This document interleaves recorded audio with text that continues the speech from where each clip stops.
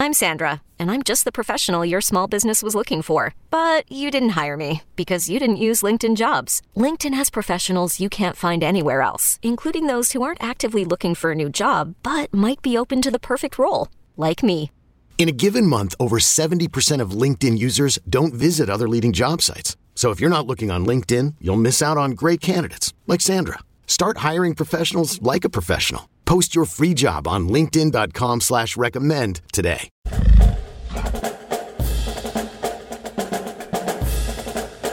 And we're back here, folks, on the Michigan Basketball Insider with an outstanding guest for the second time appearing on the Michigan Basketball Insider, but the first time on camera.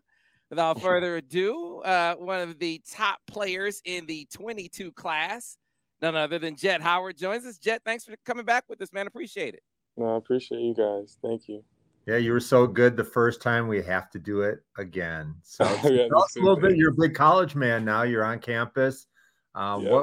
What's it like? Are the workouts college caliber for you? Who are you staying with? Just give us a breakdown of your typical day.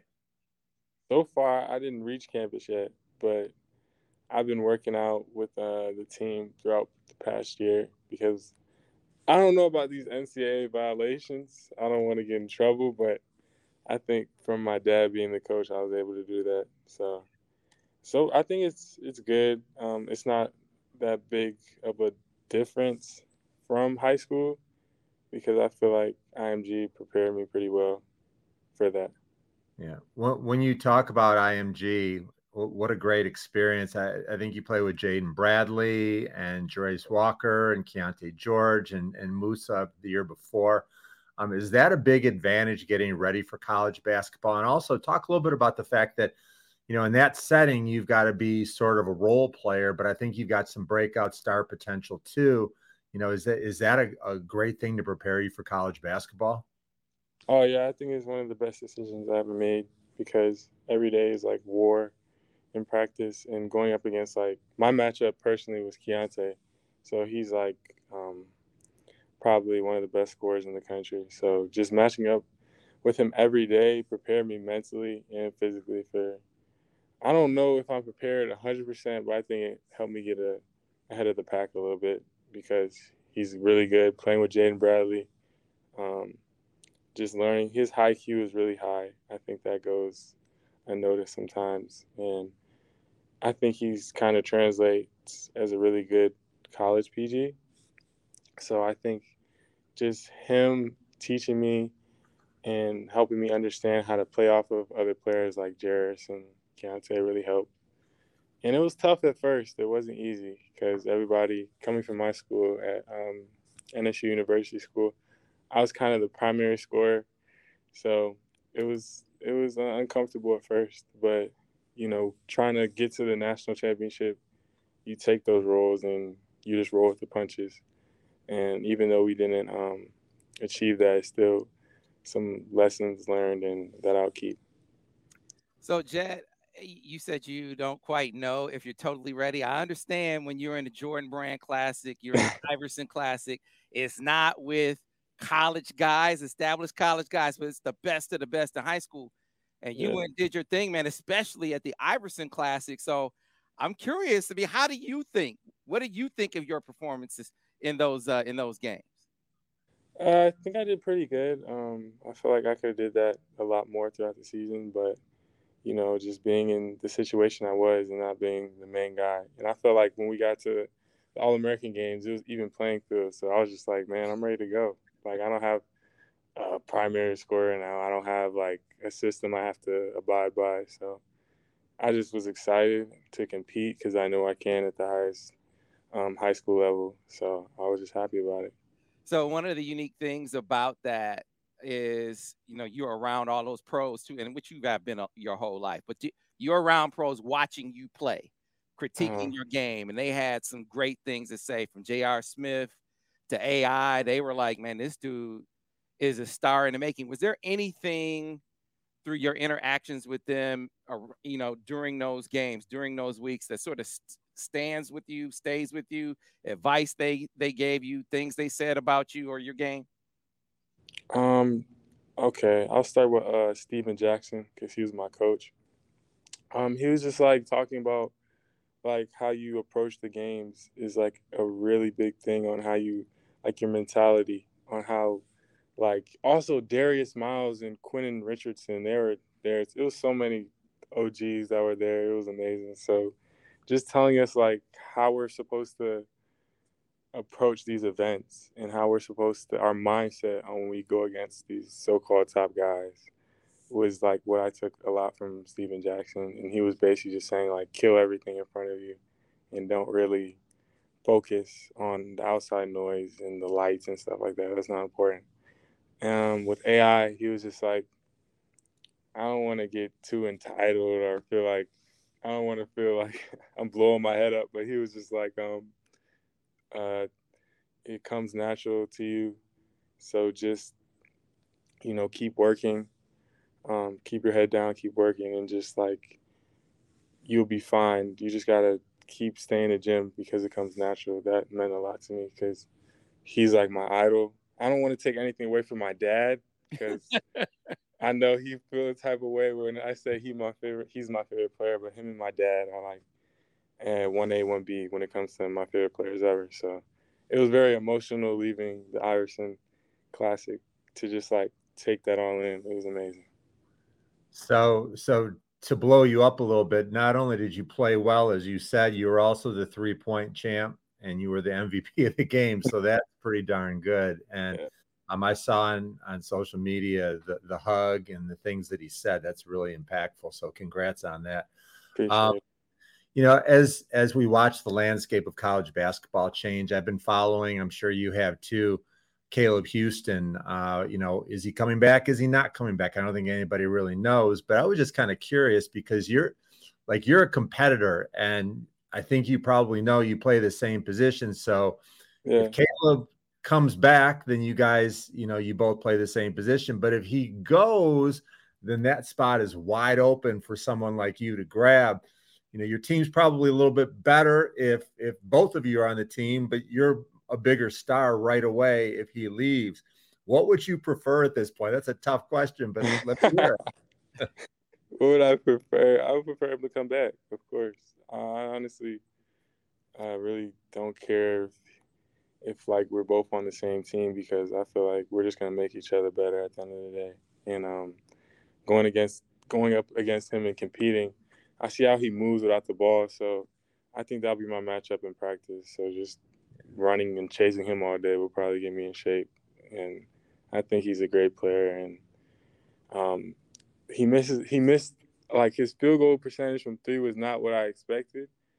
But like they tend to forget like he's a really, really, really good shooter. It's just that like some games he wasn't in the rhythm, and it's tough being just like labeled as a shooter because you got to live and die by that. And I know that because I was kind of the shooter at IMG. So I love him as a person, and he's a good dude. So of course I want him to come back for 100%. That is such the right answer. I love it.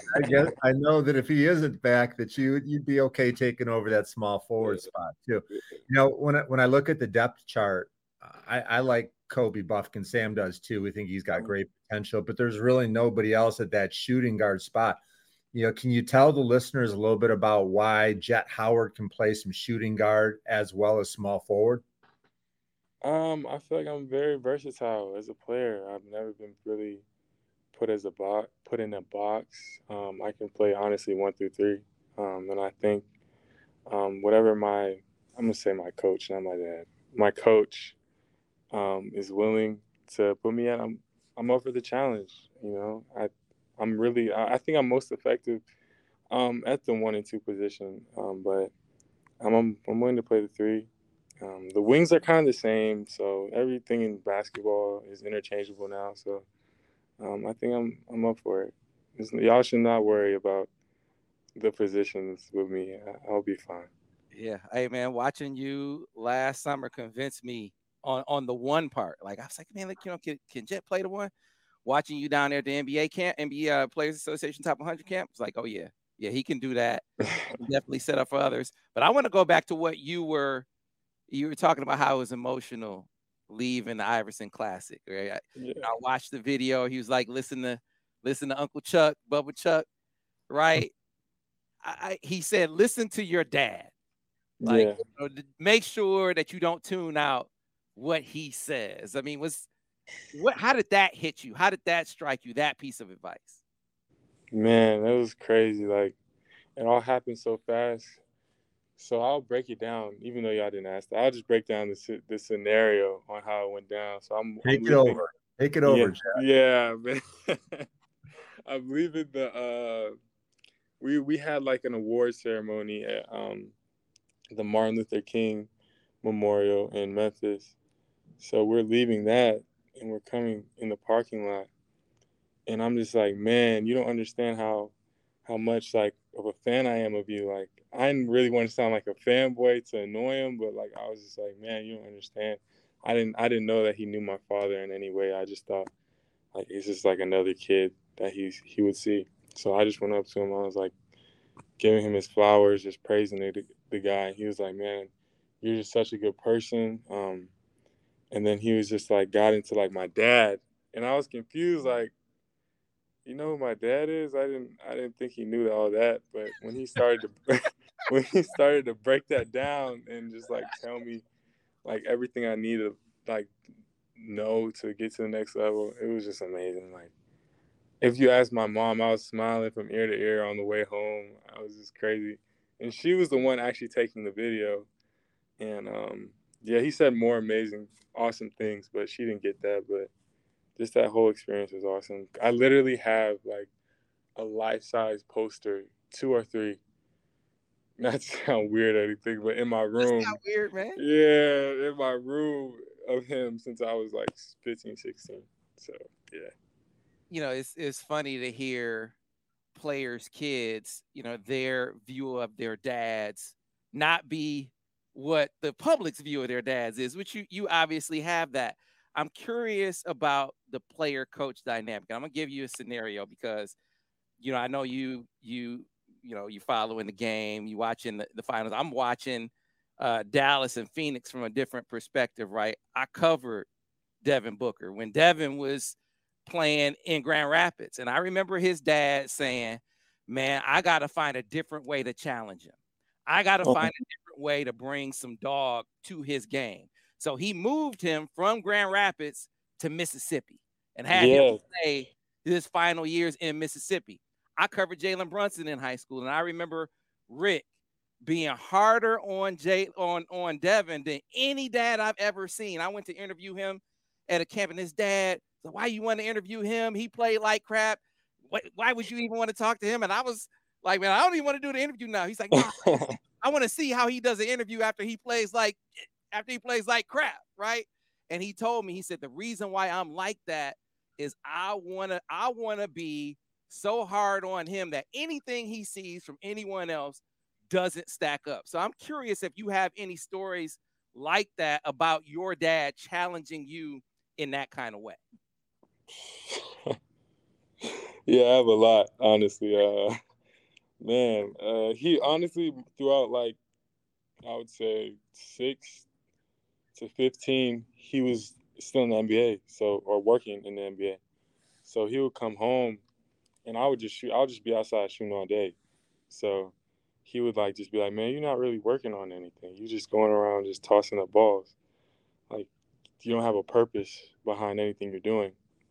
So he would come out, and I would ask him to rebound for me, and he would just run me, and that's how I got so good off of just like running off screens and shooting. Like, he would just run me off of like little cones and curse me out. My mom had to come out there and be like, "Baby, chill, Juwan, chill. It's okay. He's only 10, 11." And he was just like, I don't want to throw him under the bus in any way, but he was tough. He was really tough. I didn't really take it in a bad way. I understood it. I didn't like it, but I understood why he was doing it. And yeah, a lot of the games I would come home, I wouldn't say I had necessarily a bad attitude. I just didn't like losing. So he would just like, and like if we got down by a lot, he would tell like by my demeanor he could tell by my demeanor that I was upset. So he would take me out of games I don't know if I can say this on air, Yeah, but go for it. yeah, he would take me out the games and, rough me up a little bit and just tell me why, like, body language means so much and how a scout can write you off just by, your attitude on just like it on the bench or on how you're walking back on defense. And I took that. I understood it. And we used to break down film together every week on my games. Film sessions used to be tough. It used to just be one-on-one, me and him. We used to do sprints outside. Me and my brother would play one-on-one, and he would be watching from his window. And usually when I win, I would get beat up because Jace was a terrible – he looks like a really nice guy, honestly, throughout the Michigan. But you guys don't see the other side to Jace. Jace is really aggressive, So every time I would win, he would just beat me up. And my dad would just be watching, man. It was terrible. I had some tough days, but man, we're up. Ready, right? Yeah, he got me ready. He was an amazing defender at 13, 15. He was amazing. So he got me right for sure. Yeah, him and Jace. When I think about having a dad that's an NBA champ, I know you've got some good stories about, I don't know if you've been to LeBron's house or D Wade was in your backyard with you, or you play one-on-one with Chris Bosh. I know there's a story that nobody knows about those guys, about growing up, right under the headlines of the Miami Heat. What's that story? Man, okay. I have like 3 stories in mind. I'm going to say, okay, so we're in the Heat. We have like a practice court. They have a practice court that they allow like the kids and the family to go into while the game is going on. So I didn't really care about the game, to be honest. I just wanted to go upstairs and shoot and work on my game because I liked watching basketball, but actually working on it was funner for me. So all the kids would go up there like Bronny, Zaire, Wade, James Jones, little kid. Every kid would go up there. So we would run 5-on-5, and we were running 5-on-5. And Bronny was on my team. Zaire and Bob McAdoo's kid was on the other team. That's all I can remember. And my brother was on my team also. So we're going back and forth. I hard fouled Zaire. And I did it on purpose because we didn't like each other at the time. We didn't like each other That's at all. all Heat stuff right there for sure. Yo, we did not like each other. So Zaire threw the ball at me. Like threw the ball at me and like my chest. So I look at Jace. I'm like, Jace, you gonna let him do me like this? So we charge at it. It's a whole brawl in the Heat room. We have to have like our dads have to have like talks with us, like D Wade and all that. But man, we're brothers to this day. We love each other, me and Zaire. But I just remember that day was like the most craziest day because like we were so competitive at a young age. Like we did not want to lose the 5-on-5s because that's all we cared about. We didn't really care about the games. Even in the finals, we would still be up there playing basketball. We wouldn't even be watching the game. Like we were so spoiled. Like we didn't understand the significance of winning back then. So yeah. That's a good one. I've got to ask you, what you said there were 2 or 3. What's another one? If you're going to keep bringing material like that, I'll give you one more. So me and Bronny, I slept over at Bronny's house a few times, and I think LeBron came to like we were playing video games, and LeBron was like I was using the Celtics at the time. And Bronny was using the Heat. And I was beating Bronny. And then LeBron took the sticks and was like the controller, and was like, how would you let the Celtics beat the Heat? Like, Bronny, you're not doing a good job or whatever. And something like that. And then he was just like Dad doesn't like Jason Terry. Jason Terry. I remember that vividly, like him saying that. But nah, he probably loves Jason Terry, but we were just joking around. It was just cool to see how like LeBron is just a kid. Like he was like one of us back then. We didn't really like view him as like a superstar. We just viewed him as like another kid. It was cool. I want to hear about your acting debut coming up. Pretty exciting, right? That you're playing a young Carmelo Anthony in the movie called Shooting Stars. What do you know about acting, and what can we look for in this movie? What do I know about acting? I know a few things about acting. I didn't know what I didn't know is how many scenes it took to get one shot. I did not know that. So going into it, it was just a lot of like, do it again. We have to get it right. We have to do it over and over. I didn't know that it took literally 7 a.m. to 11 p.m. to finish like a whole day of acting. I did not know that. But in the movie, I'm not in a lot of scenes, but we did this basketball game, OKO versus St. Vincent, St. Mary, and it was Carmelo. I think Carmelo won that game. Obviously, yeah, Carmelo won that game. And we were basically just killing LeBron's team. I don't want to give off all the details, but we were dunking all over him and stuff like that. And I was guarding LeBron personally, and it was cool. Like the whole environment was awesome. And I actually want to try it out in the future again. I think that's not a bad career path to go down. So how did you prepare? I mean, did you watch just tapes of his game? Did you call Carmelo? Did you sort of get in the character by talking to him directly? How did you get ready for the movie? The craziest part is during Peach Jam, Carmelo came to my game, and we played a Monty base that game. And I had a pretty good game. We ended up winning, and we talked after the game for a little bit, and he was a cool guy. And then my dad hit me up after the Geico High School Nationals like a day after and was like, do you want to play Carmelo in a LeBron movie? And like, it's kind of like, if you're like a normal basketball player, you're kind of like, huh? Like, I don't really know how to act, So I just took it. And I obviously love Carmelo's game. I've been watching him for a while. But they did have to stop me a few times because I was doing like swinging the behind step backs, and he doesn't do that. So he does more like pull-ups and straight line drives and post fades and stuff like that. So it was just funny. I just wanted to test it out to see if they were going to stop me. Like I was doing a lot of fancy moves, and they were just like, no, cut that out. So they were like, Carmelo does not do that. So that was funny. I just wanted to test it out, see what they would do, to see if they knew about basketball, but they did. Yeah. So I got to rewind the tape a little bit. You said Zaire threw the ball at you. Oh.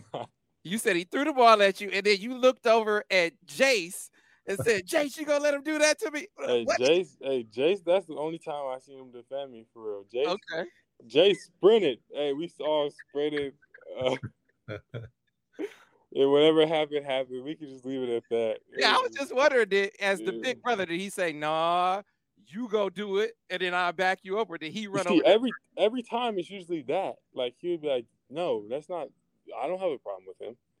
So that was the one time he stood up for me, and I'll never forget that. He stood up for me. And, okay, all right. Yeah. So I know we talked to you. It was before – I want to say it was before last season.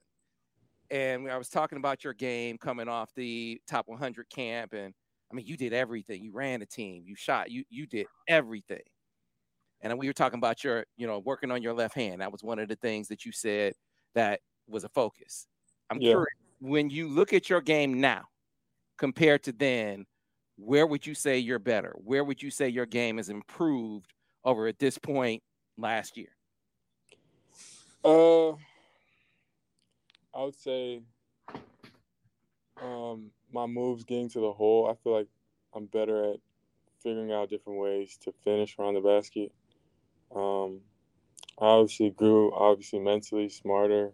I feel like I have a better way of filling things out. Because sometimes I'll just jump into games just like such in a hurry and not really like observing and reading my defender and figuring out what he's doing wrong so I can do the opposite. I also feel like my passing has got a lot better. My coachability, I'm more coachable. My defense, 100% my defense is a lot better. My communicating, I feel like Coach Mack at IMG really did a good job of getting the little things done. Because if I would have went to my regular high school, I would have learned all the valuable things that I needed to know. I obviously need to learn a lot more, of course, but I think he kind of got me at a good base to figure things out. Yeah, that's so far. So I have two more questions and then we'll let you go. Who's the guy that's going to be a breakout star? We already know Hunter, but whose game that you're playing against from Michigan, you think this guy is going to surprise people with his game? Will Shutter. Really? Tell us about him. I think he's very good. He obviously redshirted this past season, but just working out with him, like not this year, but before last season, we were on the gun and he wasn't missing. He was shooting better than me. And then seeing him handle the ball, just going through his workout, I was just like, huh? Like, I didn't understand. Like, he's really good and he understands how to play. And he's not a selfish dude. Like, that's why, like, I really looked at, like, how he would act after being on the bench this whole year. And you just see him and my brother just having a great time. Like, that shows you a lot about the kid also. So I just think his work ethic and his talent level is really good. And I think if he has the chance this year, he's going to turn a lot of heads. Good. I like that. And also, where are you hanging today? I'm trying to see what the articles and everything are. Is that at home or is that No, I'm at a library. I'm trying to finish my finals, man. What's your final in? I have a final in math and art, and that's it. It's not really hard, but it's something to do. If you get a bad grade, it's Sam's fault. See, now let me rush and get my last question out here real quick. First of all, last time we were on, you were talking about guys that you were trying to recruit to get to come to Michigan. Are you talking to any guys further? I know you're not there yet, but are you talking to some guys either trying to get them to join in now or getting them to join in the next class? Anyone whose ear you're pulling on? I was talking about football too. Yeah, and got Keon Sabb in the. You saw it, right? Is in the fold. You saw that. I just want to make sure you remember that. Yeah. Yeah, Keon. That was a blessing. I was so happy I got Keon to come to Michigan. It wasn't me, obviously. I'm not gonna take. Yeah, I'm not gonna take full whatever. But I was in his ear, of course. But for basketball, the transfer portal is so big right now that I'm just in a few guys' DMs like Matthew Meyer and Joey Baker. So I'm just trying to see.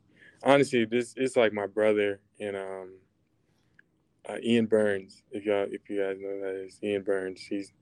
Those two are just like masterful at getting these dudes and figuring out what we need in the team. Because like my dad, he obviously is a scout. He has scouts and he's recruiting throughout the country. But like as players, we're good. We're pretty good. Hunter is really good at that. We're good. Trust me. We don't have no worries about that. We should be good next year. Hey, Jett, let me ask you a quick one. How's your NIL game? I don't know. I don't know about that yet. I need to get better at it. I need to get better. I didn't sign. You know how like a lot of guys were signing with the NIL representation. I'm just waiting. And I'm gonna see. Like I don't want to just jump into it. I feel like my play has to reach that level before I start digging too deep into it. I gotta. This tells me you're gonna be all right, Jett. So you're gonna be all right, man. And the last time we talked, it was just dawning on you that, man, you, your brother, your dad. I mean, obviously, moms are like, you guys are all gonna be under the same roof, basketball wise. Crazy. I'm curious, has that gotten more real for you? Like, has your dad ever seen every game of yours in any season of your life? He's gonna get a chance to do that now. No, he's never seen every game. Like, it got so real yesterday because the equipment manager texted me and Jason, the group chat, was like, you know how like they have like little J.E. Howard or J.A. Howard, like, you know how they like specify the names? So they text me, they're like, do you guys want to have like just Howard or like J.E. Howard? And I was like, whoa, that is crazy. That we're both all going to be on the same court. Like, that really hit me yesterday. And it's crazy you say that. That hit me yesterday. Yeah, for sure. Jett, man, it's been a pleasure as always. Can't wait to see you put on the uniform in Ann Arbor. Tim, I know you're just as excited as all of us. No, he's so good. Maybe we should have him part of our podcast. Yes. Like if we've got other boxes there, we can have somebody else. We can do that. We could get like an NIL sponsor for the Jett segment. Yeah, y'all don't need to pay me. I'm good. Y'all don't have to pay me. Wow. Oh, man. We're so excited to watch you play. I think the world of you and your game, your whole family. And we're going to have you back on because you just have too many stories. I didn't even dig deep. I want more. Like, you know, does your dad dress up for Halloween at some point? Or like, I know there's a lot of stories out there that our fans would love to hear. He definitely did.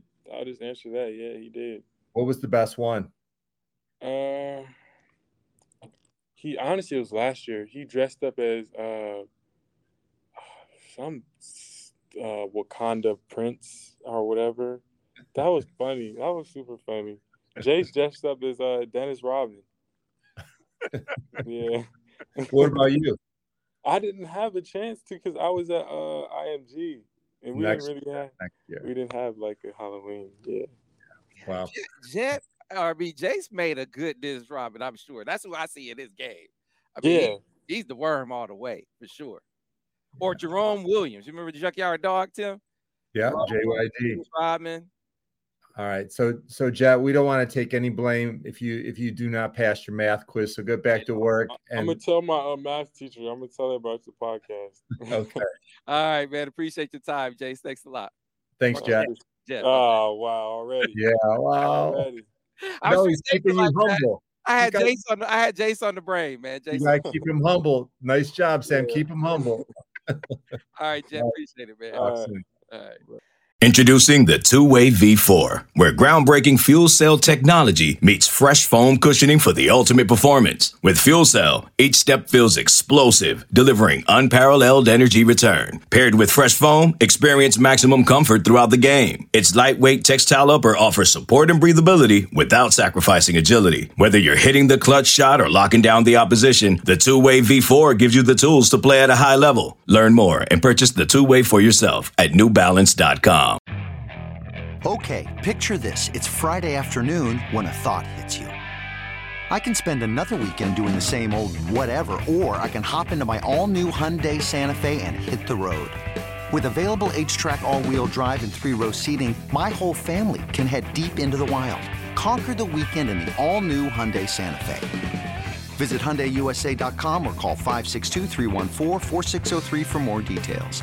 Hyundai, there's joy in every journey. And we're back, folks, here on the Michigan Basketball Insider on the heels of another fantastic interview. Jett was great the first time. He was even better this time around, Tim. That was really fun. I always feel like success leaves footprints. And when you look at Jace, when he was at camp, when we got a chance to know him a little bit, you just think, wow, this kid is very mature. He plays hard. He's got great character. And what happens a lot of times is baby brother gets beat up when he's young and he gets a little bit tougher and maybe they're more skilled. And so all of the good things that Jace has, Jett has too, but Jett has a little bit more game too. He's a prototype of what you think a future NBA player will be. Like his body size, his athleticism, there's a position for him in the NBA. And with his character and leadership, he's going to take ownership of this team as a freshman. Like he's not going to be, get out of the way, I'm Jett Howard. He's going to be just like a lead by example guy and pick his spots. He's got everything that you need. And when you listen to him talk, he's got a great personality, and he's gonna be a star for Michigan. Yeah, man, I was really, really interested. It's always I always like to really probe, the sons of players to see how their dads. Even I talked to you about that before with Kellen, right? But I've seen so many different ways to do it, and just watching Juwan's demeanor, knowing how he came up in the game, I had the sneaking suspicion that he went at it a lot like Rick did, like Rick Brunson, who, by the way, it's funny to see. Someone they asked Jalen the other day, how does your game compare to your dad's? He's like, man, why would you? That's an insult. My dad can't even touch me as a player. So he's getting his dad back now, Tim. He's getting him back now. Yeah, no, I'm excited to watch Jett play, and I think that he's going to grow very quick. You tell him to do something, he does it, and he was like that at the top 100 camp. He just loaded with substance. Yeah, no doubt. All right, Tim. Speaking of substance, I was very excited to sort of get your reaction, your take from being at the combine last week, where Musa athletically put on a show. So I wonder what your impressions are or were sitting there firsthand, and what did you hear around the gym and around the league about how teams were reacting to Musa? Well, I spent 4 days in Chicago, and I spent 2 parts of 2 different days with each of the players. And I was particularly excited to spend time with Musa. In the past, I don't feel like I ever really got to know him very well. I'd see him at tailgates, at practices, at the top 100 camp. And I really like him. He's smart, he's poised, and we all knew that he was going to show well. He's immensely gifted. So what I saw, the vertical jump, it was incredible. Like, how they've got the plastic segments, and you go up and you hit them and they spin. Like his hand hit the whole thing. Like he was the only player that sent all of the plastic segments around. They had to lift up the vertical jump machine, which was amazing. I didn't see Christian Coloco from Arizona do it. I missed him, but I think that he and Musa were the biggest jumpers. When I saw him in the sprint, like I'm thinking old school Ben Johnson, Edwin Moses, like they ran with so much ease. That's the way he was efficient when he ran. And then the other thing that was fascinating to me, they had the guy shoot 3-pointers.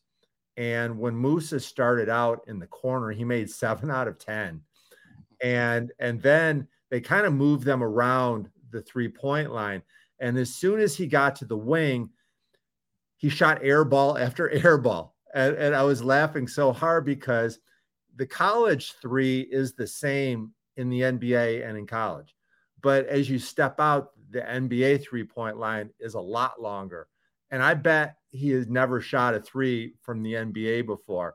And afterward, I sat down with him and I said, I was watching your NBA 3s, and he just started laughing. And he said, that caught me off guard. And I said, have you ever shot an NBA 3 before? And he said, no. And so he started adjusting, but the adjustment just barely got the ball to the rim. But he'll make adjustments on that. And trust me, nobody was watching him saying that he's going to be a 3-point shooter. Like the other part of it, Sam, is that, when you watch the NBA playoffs, there are 26 teams right now that are out, and they're watching the trends and everything that the winning teams do. And here is the most coveted position in the NBA right now.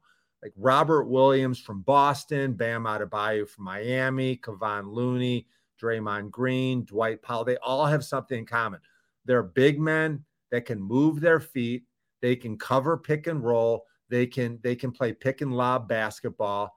And so every team that is watching the playoffs and every team that watched Musa is going to say he moves a lot like Bam Adebayo did at the Combine in 2017. When Bam played at Kentucky, they look very similar from an athleticism standpoint. And that's why I think that Musa is going to be highly coveted by an NBA team. We're not seeing it yet. Right. But I think that as we get closer to the draft, you're going to see Musa's name all over the place. Yeah, it's the kind of athleticism that we've seen forever NBA teams and general managers covet. He has what you can't teach. He's the switchable Swiss Army knife defensively. You figure you can teach him the rest, right? I wonder what they're saying about, I want you to react to that, but also wonder what they're saying about Caleb, who didn't participate in the Combine, but he's not the uber athlete like Musa is that you typically see NBA teams bet on. Even if there's an absence of data, of performance over time at the college level, they bank on that athleticism. In the absence of that, I'm curious what you're hearing. What's the word about Caleb, especially with him not competing or not participating in the Combine? It's puzzling to me why he didn't come to Chicago to compete and improve his stock. And you know, he wasn't interested in being there, but there's 60 other elite prospects that were. I especially liked watching guys that we followed in the Big Ten. EJ Liddell, you know, Malachi was there, Trevion Williams, Bryce McGowan's did some really good things. Kofi, Ron Harper. I even liked watching guys that we followed during the year. David Roddy from the NCAA, Colin Gillespie, Christian Koloko, Bennett Mathurin. Those guys went out there and competed. And what I think that Caleb has done that is going to hurt him is to not go out there and test, because, you know, a lot of times, I know he's really young. He's young physically and he's young for his grade, that at 6'8", I think people want to see what kind of athlete he is. There were times he did a nice job on defense, but how does he move? At 6'8", he wasn't really a college small forward. He should have been playing power forward, but that didn't make sense with Musa there. As a shooter, he's always had a reputation of being pretty good. And I think 35, 36%, that's fine. That's good, but he's very streaky. And I think teams would have loved to seen him go out there and shoot for the scouts. He could have really answered a lot of questions. And the other thing, you know, I don't know if this is true or not, and I'm reluctant to even put it out there. When I think of Jett being 6'7", 6'8", and with Caleb being 6'8", there's going to be a lot more competition for minutes for Caleb this year if he comes back. And the other thing that I watch with Caleb is, Sam, I don't know if you've noticed this or not. Like, I get really fired up when I see guys that play with a lot of emotion. They get excited. You can just tell they love the game. They're super uber competitive all the time. And maybe it's because he's a year younger than every other freshman in the country because he reclassified. But sometimes I'm not sure, like, does he love the game or does he love the stuff that comes with the game? Does he love the fact that by playing hard and doing a good job, he's going to get paid to be a pro? That's what I want to see from Caleb Houston. And he played, 31, 32 minutes a game. Next year, it could be hard to get that many minutes, because you know that Juwan is a big fan of Jett Howard. Like dads love their sons, right? So I'm dying to hear what you think. I threw a lot out there. Yeah, a couple of things. I think that, you know, Jett just brings look, Jett brings 1 through 3 versatility. So you could see how they could really be on the court at the same time and the minutes not conflict as much. But I agree with your point. I do think that Jett gets some of those minutes. And when you add in Terrence, like, Terrence Williams, there were times during last season that you could say he needs more minutes. Like the way that he was playing deserves more minutes. And I got to believe that, he is going to add even more to his game, similar to what he did last season. So I do believe that it's going to be tougher to command the minutes load that Caleb commanded last year if he experiences the same ups and downs performance-wise. But I think Caleb is better than he showed last year. This is my concern, is that if what, some of these draft gurus are saying is true, like Jonathan Givney is one who is saying that, hey, there are rumors of some promises being made and, telling him to shut it down, which some teams do. I mean, and maybe a team did tell him that, but you know how the draft can be, Tim. Someone could fall, even if someone told him that, someone could fall, and then suddenly that promise that team made goes out the window. And if it's only one team that's feeling like that, that's a big risk to take for a young man who I think Caleb is a better shooter than he showed last year. I think temperament and demeanor, it can be tough to glean much from how a guy is, how he looks on the court, because I think he loves the game. I think he plays hard. I just think that he's just a laid back kind of dude, but it was a huge adjustment for him. Expectations were super, super high. He was supposed to come in and be a guy on this team. When you consider in Montverde, there were always a lot of other guys too, right? You're supposed to be the guy on this team on the perimeter. And I think that was a lot for him to adjust to with a year under his belt now, more time in the lab with John Sanderson, more time working on his shot, moving, off the bounce, coming off screens. I think that Caleb could have the kind of year that makes it not a question anymore whether or not he would be picked in the draft. Yeah, I think it's as simple as this, that if Caleb comes back and keeps working on his craft, he will be a long-term NBA player. If he leaves and becomes a second-round pick, then I have concerns about his longevity in the league. And here's my concern. So, yeah, I've heard the same things about somebody maybe making a promise. And when I look at it, OKC at 34 has 4 picks. And if it's the non-guaranteed pick in the second round of 34, I can see him spending a lot of time in the G League for the OKC Blue. And the reason I say that, so OKC's got the number 2 pick, right? Who are they going to take? My guess is Paolo Banchero or Jabari Smith. They both play, about the same position as Caleb. Those guys are going to play big minutes. Also, with their 3rd pick, they may take like say a Patrick Baldwin from University of Wisconsin-Milwaukee. They've already got really good small forwards: Kenrich Williams, Isaiah Roby, Darius Bazley. They all play his position.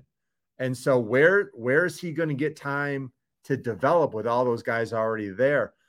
I talked to an NBA scout that worked out Caleb, and he said, look, he needs to go back to school. He's not ready right now. So that's a scout saying that. And kind of interesting, and I know we brought this up in the past, that a guy that played for OKC last year, I don't think he's with them anymore. He may not even be in the league. DJ Wilson from Michigan played, 30, 35 games with the OKC Blue in the G League. It's a hard league to get a roster spot. And I know DJ Wilson made $5 or $6 million, and that's awesome. That's the point of all of this. But it's really hard if you're not quite ready to figure it out in the NBA. Yeah, and get that second contract, right? That's what you need. That's a tough deal. So, hopefully, I just hope whatever the scenario is, that it winds up being the best possible scenario for him. That's what I'm rooting for with Caleb. But here's a question for you, Tim. Do you think Juwan's worried about, hey, does Musa go? Does Caleb go? I mean, where do you sort of put the worry meter for him at this point? So I would say absolutely not. I think that the roster issues are correctable. First of all, you're starting with an All-American center. Okay. He's going to be first team All Big Ten. I think that Hunter Dickinson might be the best player in the entire league. And you've got Terrace Reed right behind him. What a great luxury for Terrace to come in and be able to learn every day in practice and watch, and he'll be Michigan's next star big man. Last year, Michigan's guards were good, but they lost their top three with Eli and DJ and Frankie. So I think that the biggest concern that Juwan has, they need another playmaker at the guard position. Jalen Llewellyn and Kobe Buffkin, not enough to win a Big Ten title. Doug McDaniel's going to take some time. I'm really hopeful that Jett Howard can be a shooting guard from time to time. And I think that's a realistic expectation. But the reason that Juwan's not worried, Sam, on Monday, I think it's June 13th, the draft prospects have to decide if they're going to stay in the draft or pull their name. And I want you to imagine Juwan Howard's going to have his shopping cart, and he's going to walk into the grocery store, and he's going to go down each aisle, and he's going to select the perfect fit for Michigan. And there's a lot of good ones out there. You know, Jett mentioned Matthew Meyer from Baylor. You know, I love his game. He's tall and he's bouncy. He plays a little bit like a Tyler Hero type game. Like, I would love to see them get somebody like that's a playmaker, a guard that can be a combo guy. I mean, there's a lot of options. And who wouldn't want to play for Juwan Howard? I mean, he's got a fun system, and he just keeps putting guys in the NBA. I don't think he's worried at all. What about this name? What about Pete Nance? What do you think about Pete Nance, Tim? So Pete Nance was at the top 100 camp, and I like a lot of things about him. I actually like Taylor Funk from St. Joe's a little bit better. I don't know if he's committed to someone, but I think that power forward is the position that Michigan needs the least. They've got the 4 and the 5 locked up. I think they need guys that can shoot, guys that can play off the dribble. AJ Green from Northern Iowa is a 3-point shooter. You know, does he stay in the draft? I don't know. But I believe that if Juwan Howard makes a phone call and he likes you, all of these guys are going to pick it up and listen. Yeah. And so 2 things that aren't on the agenda, but we got a few minutes, so I want to throw them at you for the NBA side of things. The story, which I know didn't come as a shock to you. We knew that Juwan was going to be coveted by NBA teams. We knew he would be coveted by the Lakers. I think Juwan is one of the guys who could maximize that roster. Like, he would get more out of that Lakers group than Vogel did. I'm convinced of that. I don't think any coach can win a championship with that roster in its current composition. So I'm curious, against that backdrop, how did you take the news that ESPN reported that he told the Lakers thanks but no thanks? Yeah, so this is how it went. Rob Pelinka called, and Janine Howard picked up and said, yeah, Juwan's busy. Thanks for calling. Click, hang up. Look, I thought it was great that they called. We already knew the answer. Someday Juwan will take that call, and he'll be a great NBA head coach. But when you're coaching your sons, I can't even fathom how exciting that is going to be for a dad. And every team in the league could call every year, and they could offer him $30 million a year. He doesn't need money. He's not going to get a bigger car or a nicer house. He doesn't let money drive him. He made $100 million as a player. He'll take their calls, but he's not leaving, Sam. And we all know that. And every time a team calls, it just boosts up Michigan's profile. Yeah, it does. No, this is something money can't buy. Yeah. A chance, and I know he's coaching his alma mater, and he has to love that. He obviously, all these players are his sons now, right? So he loves coaching all of them. But you just heard Jett say he has never seen in my life every game in a season. And you get a chance to do that, man. That's just, money can't buy that. Money can't buy that. So, but here's the other thing, and this is sort of off the reservation, but it taps into your Big Ten knowledge and your NBA knowledge and your Pistons knowledge a bit. So lottery happened. Pistons didn't win the lottery. They come out at the number 5 pick. But 2 of these 3 guys are going to be on the board at number 5. Jaden Ivey, who I absolutely love, who is my pick at that point if I had my druthers. Keegan Murray, who is to me, just skill set wise, offensive skill set wise, one of the top couple guys in this draft, in my opinion, just on skill set. And Shaedon Sharpe, who is probably the best athlete in this draft. So I'm curious, Tim, if as you look at those guys, those 3, a couple of them are going to be on the board. How do you see them fitting with the Pistons if the Pistons are thinking about or debating taking one of those guys when their number is called? Well, I think that you're looking at who can complement the skill set of Cade Cunningham. Cade is so versatile. He can play with anybody and make them look good. But I think you want to pick somebody that makes Cade better. And Cade is not a Jett type of athlete. I think that having Jaden Ivey would really help Cade, having that speed and athleticism. And the way that the NBA is set up now, Jaden's not a true point guard, but he's athletic enough to be able to cover point guards.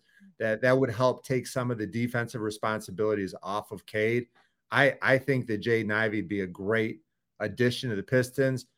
As many shots as he'll get up over the course of his career in practice, I think he'll become a more reliable 3-point shooter.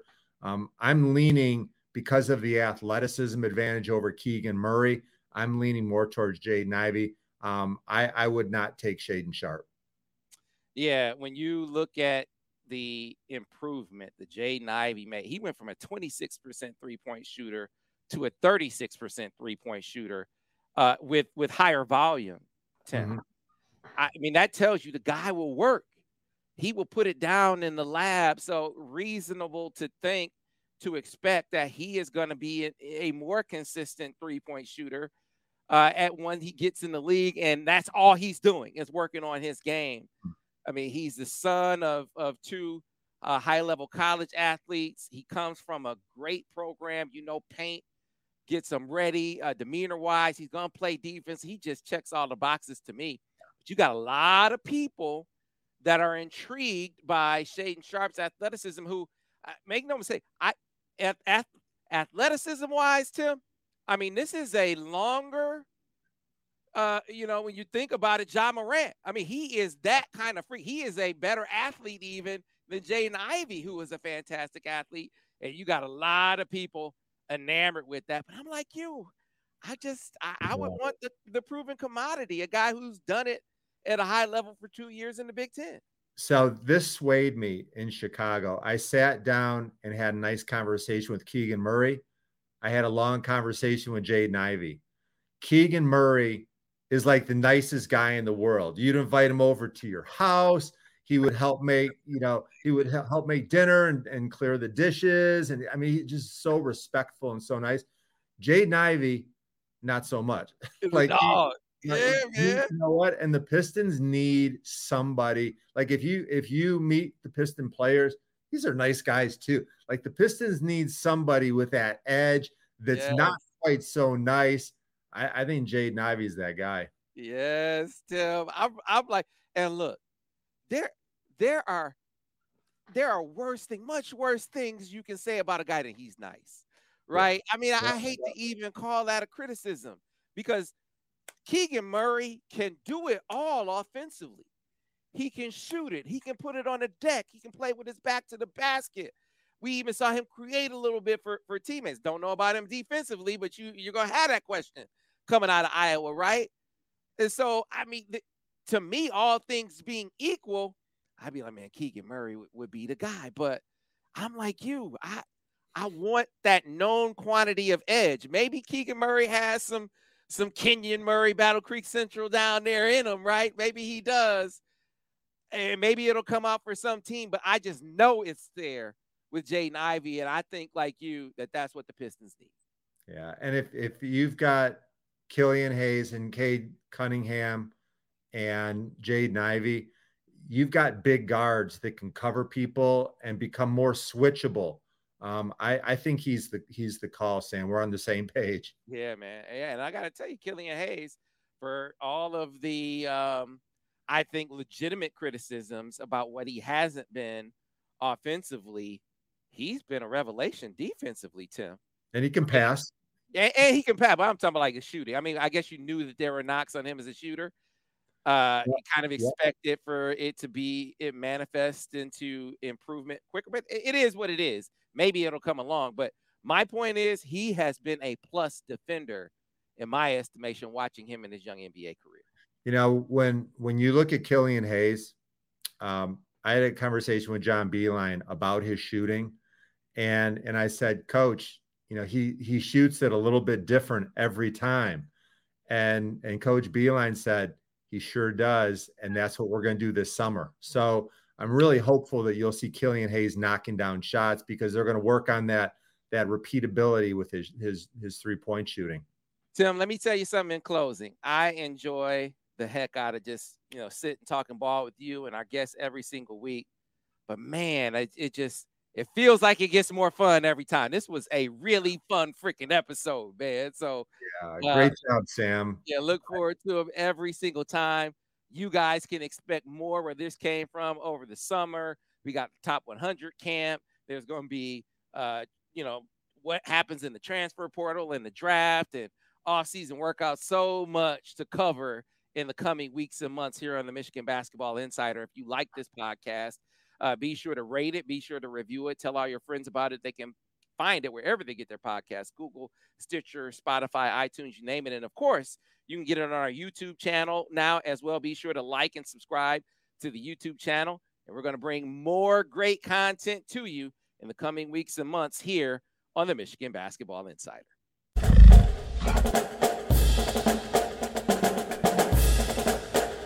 When you have sports mixed with your pop culture, along with humor and celebrity interviews, your earbuds are enjoying The Rich Eisen Show. Dan Orlovsky, are you still a Jaden Daniels is the best quarterback available in the draft guy? I think the three things that make it stand out for me are, number one, I think his ball placement versus man coverage is the best in the draft. Every quarterback in the NFL is accurate. He's got the best on tape. Number two, most transferable stuff to the NFL. And then I think the third thing is pocket peace. Search for The Rich Eisen Show on YouTube or wherever you listen.